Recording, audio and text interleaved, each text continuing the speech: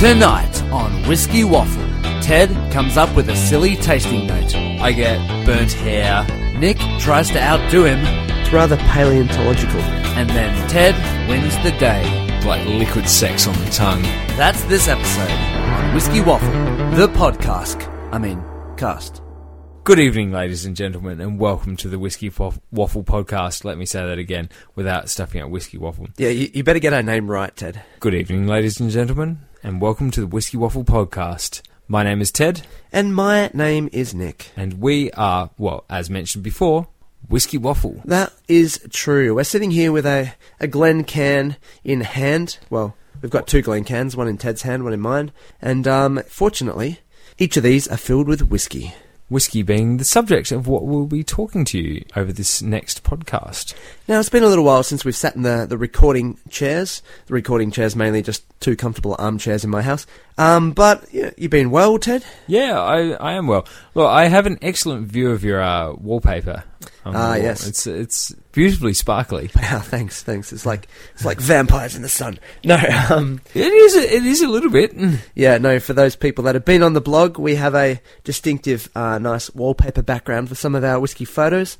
That is the wallpaper to which Ted is referring. Thanks, Ted, for ever so subtly paying that one out for me. That's good. No worries. Anyway, let's get on with a section, shall we? Indeed. What is the first section? Well, as always, our first section is called The Waffle. The Waffle. Our waffle tonight concerns a subject which is particularly close to our heart, our home state of Tasmania. Oh, be still my beating heart. Yeah, well, this is the tiny little island off the south of the country that you guys might know of as Australia. Yeah, we've grown up here, we've lived in different parts of it, and we've come to drink its whiskey. We have indeed. Tasmanian whiskey is not bad. And look, Tasmanian whiskey is a thing as well. That's probably the more surprising thing out of all this, that there is actually whiskey from Tasmania. So let's take this right back to the beginning, though, because whiskey in Tasmania, well, it wasn't always a thing. Well, actually, it kind of was a thing. Okay, so whiskey actually does have a reasonably long history in Tasmania. Well, no, I say it has a reasonably long history. It has a reasonably long history with a big gap in it. Yeah, the gap is longer than the history, but yeah. Yeah. So, like, back when, sort of in the colonial days of Tasmania, lots of people were actually making whiskey. And lots of people were drinking it. Yeah, well, that was part of the problem. So I suppose the convicts and the free settlers came over, and with them they brought a love of spirits, and so they set up stills. So it's had quite a long history.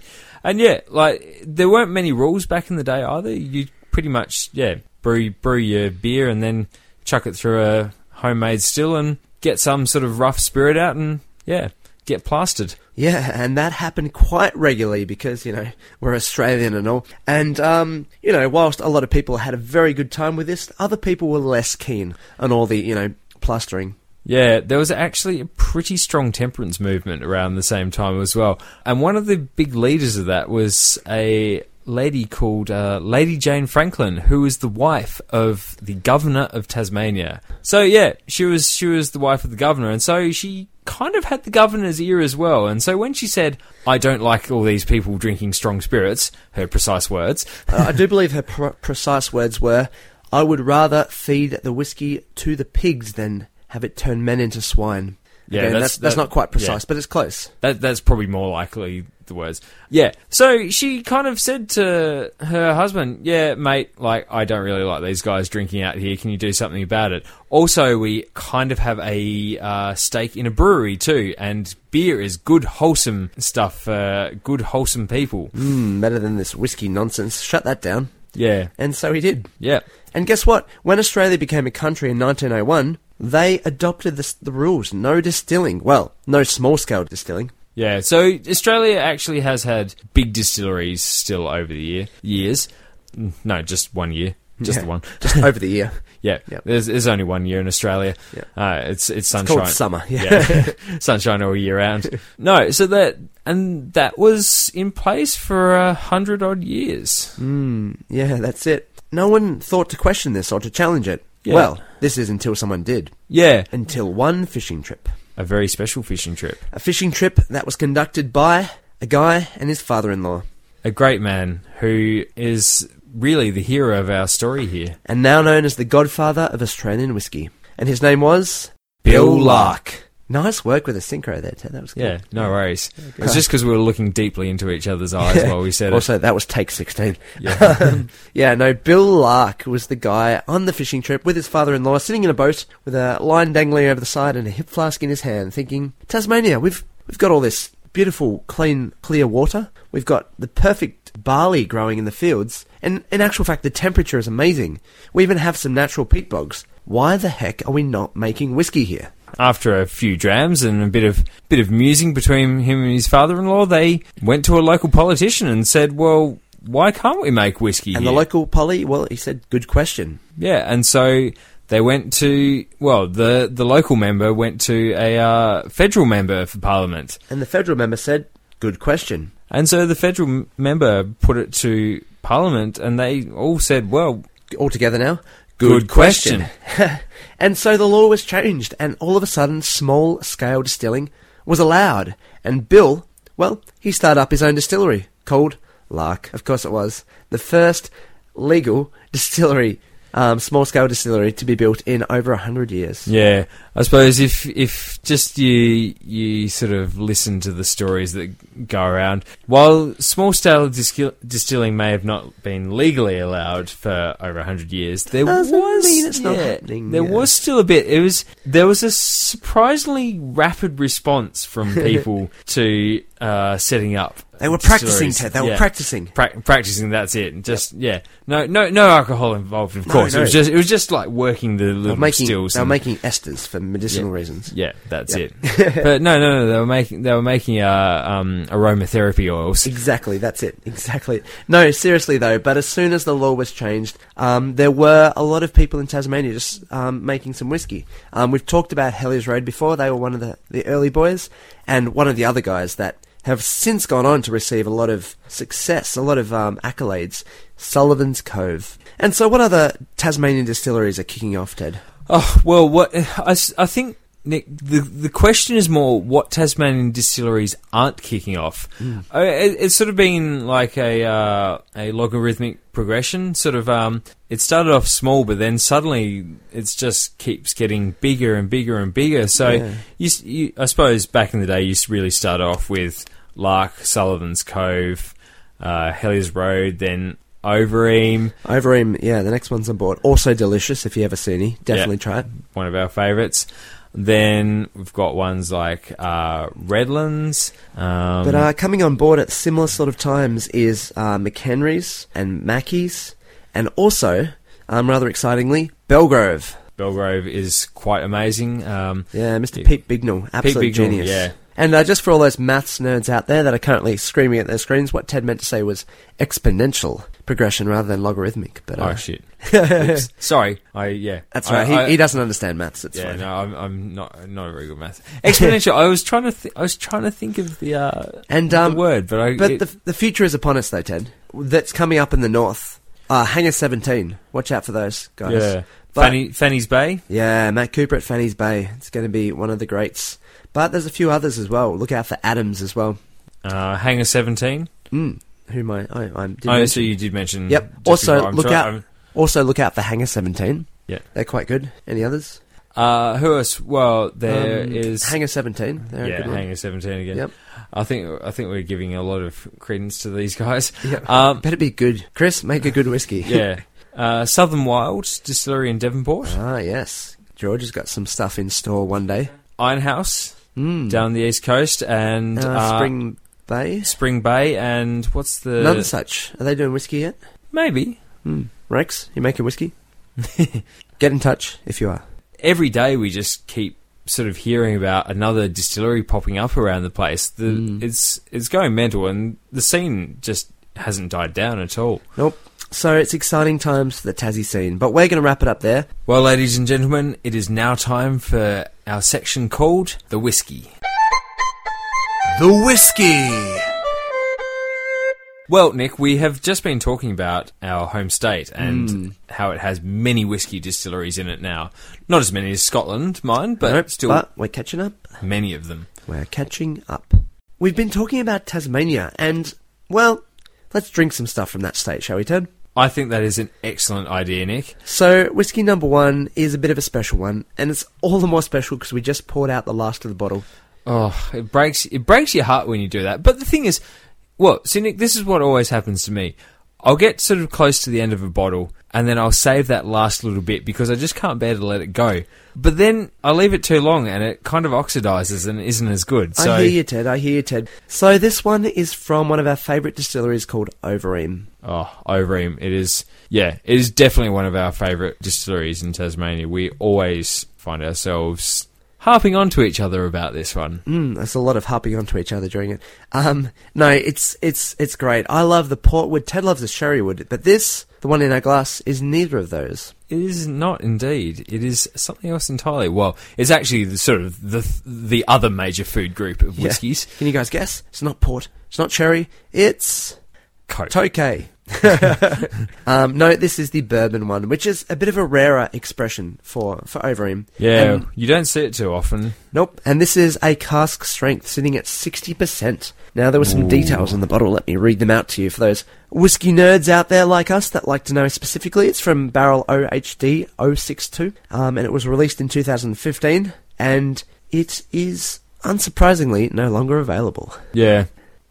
Now, I just had a sip there, Ted. Yeah. I nearly cried. It was so good. Your face. I was watching your face as you were doing that, and it was. Let me tell you, it was getting pretty sort of hot and flustered in here. It's your turn, Ted. All right, I need some reactions captured in audio form. Okay. Oh.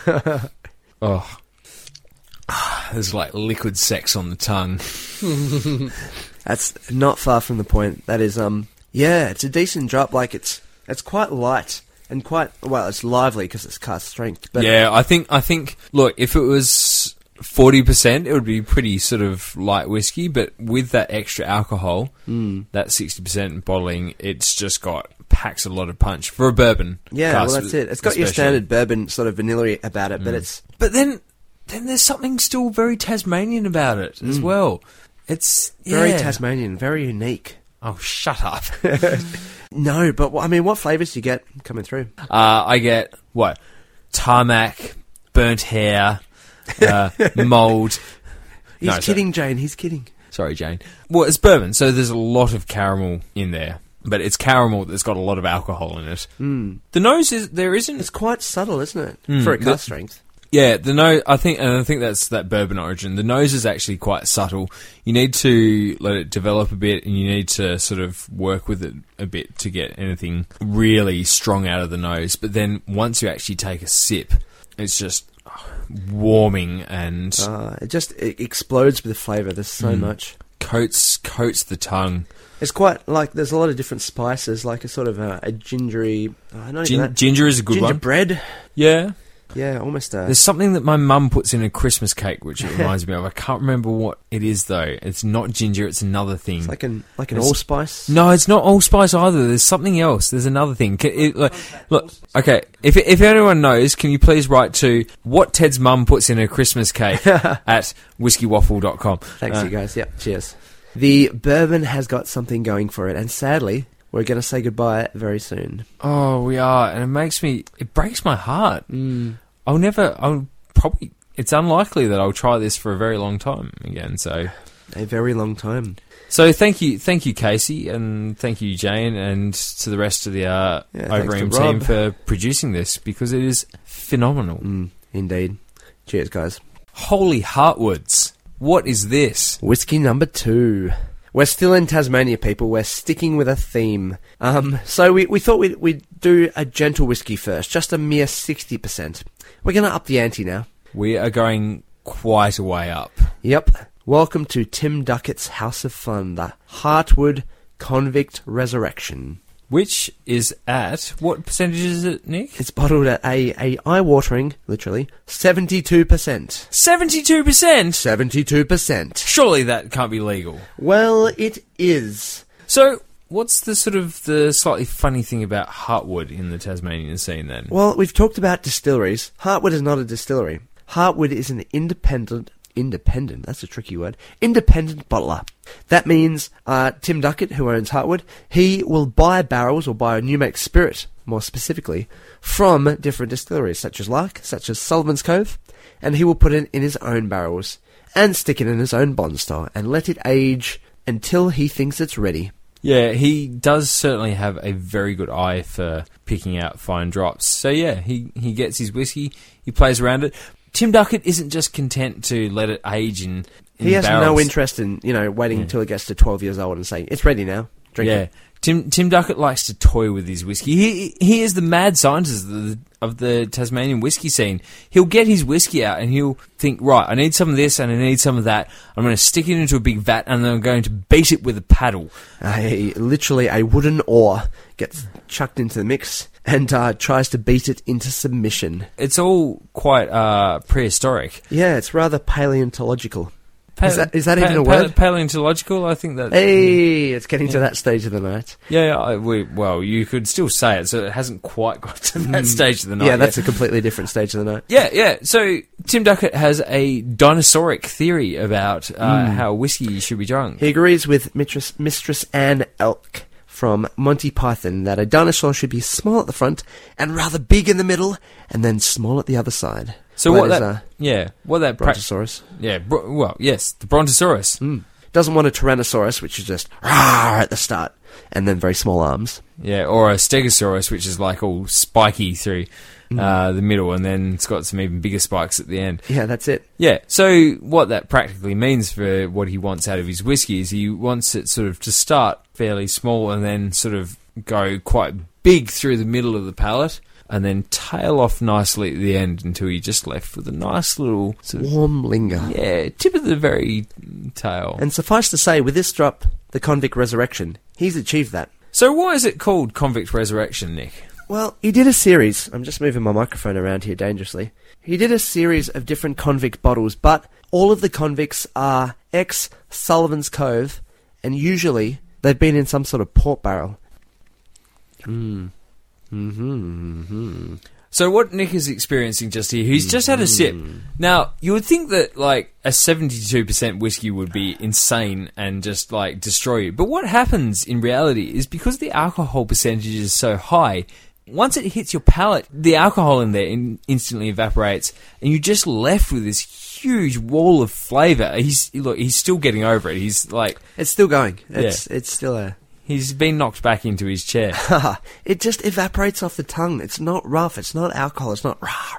It's certainly not Tyrannosaurus. It's just, there's nothing like it. But it's certainly one of the most warming drops you'll ever try. No, it's superb. I mean, what flavours do you get, Ted? Got licorice, but... I get, like, liquid raspberry jam, sort of, like hot raspberry jam. Everything's hot. Like in a donut? Like you've put a jam donut in the microwave, you've bitten into it, and it's burnt your tongue. There's a bit... On the nose, there's a bit of meatiness to it as well. That's that Sullivan Cove thing coming through, I think. And the finish just lingers and lingers and lingers. Oh my goodness, it does. So much linger. Yep. Yeah, we've talked about a lot of different Tasmanian whiskies tonight. We are biased, but gee, there's some good ones. Yeah. Let's play some silly games. Silly games? Well, okay, not that sort of game. Let's do Smash, Session or Saver. Good reaction. Smash, Session or Saver! Alright then, Ted, I've got one for you. Smash, Session or Saver. The way that this game works is that I will tell Ted 3 whiskies. He has to choose which one to smash, that is just a neck down, do not care about. Which one to session, which one to, just drink a bunch of without really thinking of it. And finally, which one to savour, which one to really just leave in your glass and enjoy. It's a fun game. You guys at home can play. Let us know which one you would do on Twitter or on Facebook. Just tell us which one you'd like. And here we go, Ted. Smash, Session, or Saver. Okay, I'm ready. My body is prepared. Here we go. They are the Highland Park 12-year-old, the Bunnahabhain 12-year-old, and the Oban 14-year-old. Right. So, Smash, Session, Saver. HP 12, Bunna 12, Oban 14. I am going to smash the Oban 14. Sad face for the Oban. I'm going to session the Highland Park 12. I'm going to savour the Bunnahabhain. But Ted, why? I mean, I say why. I think you've got the same choice as me, but anyway, why? Why, Ted, why? Well, okay. Open 14's good, but it's probably a bit more lighter bodied than the others, and I think probably you could, you can neck it down okay, and it'd be alright. The reason that I would savour the Bunnahabhain is it's got, well, I love Bunnahabhain, and it sort of, really speaks to me, but B, it's also got this special place for me as well. When I was on the ferry over to Islay, on the ferry you can actually buy whiskey, and just at that time their special of the month was the Bunnahabhain, and you could get a double of it, and so I drank a double of Bunnahabhain while watching Islay sort of hove into view, and it was just one of the most magical experiences.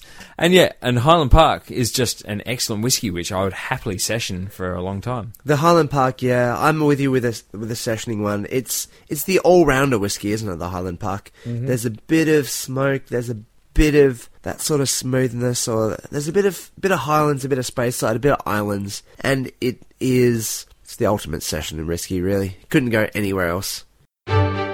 Whiskey, would you rather? Okay, I have a whiskey would you rather from a guest. This one is from our Twitter follower, Whiskey Mark, who has written to us and saying, whiskey would you rather? What would you rather, Ted? A lifetime of an unlimited supply of any Australian whiskey, or a lifetime supply of any Speyside whiskey, and you can never drink the option you don't choose again? It's a hard one. That's what she said. And this is not just one whiskey. This is any whiskey from anywhere in Speyside. Yeah. One whiskey from anywhere in Tassie. So, pros and cons. Okay. So, pros for Speyside is that it's established. They've got hundreds of years of sort of work and character in there. And, they sort of have this particular thing going for them. And, it is Speyside. It is Scotland. Cons that I suppose they're sort of a bit sameish across the range, but then pro again, there's a lot of different distilleries in Speyside. There is a lot of different distilleries. Tasmanian whiskey, pros, it's interesting, it's different. There's sort of special things going on there. There's like some really interesting flavours coming out. Cons, do I get this whiskey for free, or do I still have to just go through the normal channels and buy it myself? Well, I'm saying that it's available. Yeah, that's not the same as free. Yeah, but I mean, you can only choose one or the other, so it's either free for one or the other, or it's... You're basically trying to get a loophole around the fact that Tasmanian whiskey is so expensive, aren't you? Okay, that's where I'm going with that one, that Tasmanian whiskey is rather expensive, so that is a definite con. That if why don't we give you half-price whiskies? Okay. Which would I rather... Decision time. I think that I would go with Speyside. Just tough decision. Yeah, it is a tough decision. I'd be pretty distraught about missing out on where Tasmanian whiskey goes. But as I said, it's expensive and it can be a bit variable. I think I'd be able to happily drink a Speyside any day of the week for the rest of my life. Mm-hmm.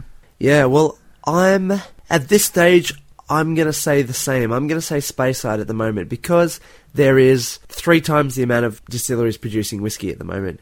Ask me again in 20 years, and I think I might say Tasmania. Okay. I reckon my mind might be changed by the advancement in the industry and by the amount of different drops that you can buy for different prices. At the moment, I think Speyside have still got the edge, and that's a fair statement. Even our Tasmanian dyed-in-the-wool, true blue locals will still admit that there's something to be had from Scottish whiskey. But I reckon, who knows, in a few years' time, there might be a lot of people saying Tasmania. Yo, we're going to wrap up. Man, we're going to wrap up Whiskey Waffles Jam. Yeah, that was amazing. That is so going in there. Nice. No, it comes to the end of this episode. Thank you very much for listening. My name is Nick. My name is Ted. We are the Waffle Boys from Northwest Tasmania, and we hope you've enjoyed the episode. Find out more at whiskeywaffle.com, and feel free to get in touch on Twitter or on Facebook or other means. Check us out on Instagram, Yep. Or email us at whiskeywaffle@gmail.com. or just keep an eye out for our carrier pigeons. Yeah, those ones, they're always out there with little miniatures around the neck. Anyway, have a good one, guys. Keep on waffling. Good night. Keep on waffling. Good night.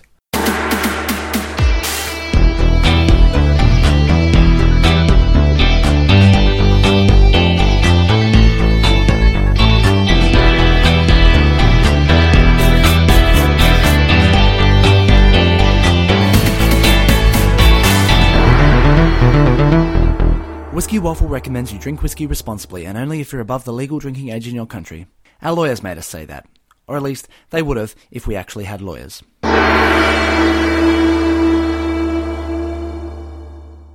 There's like liquid sex on the tongue.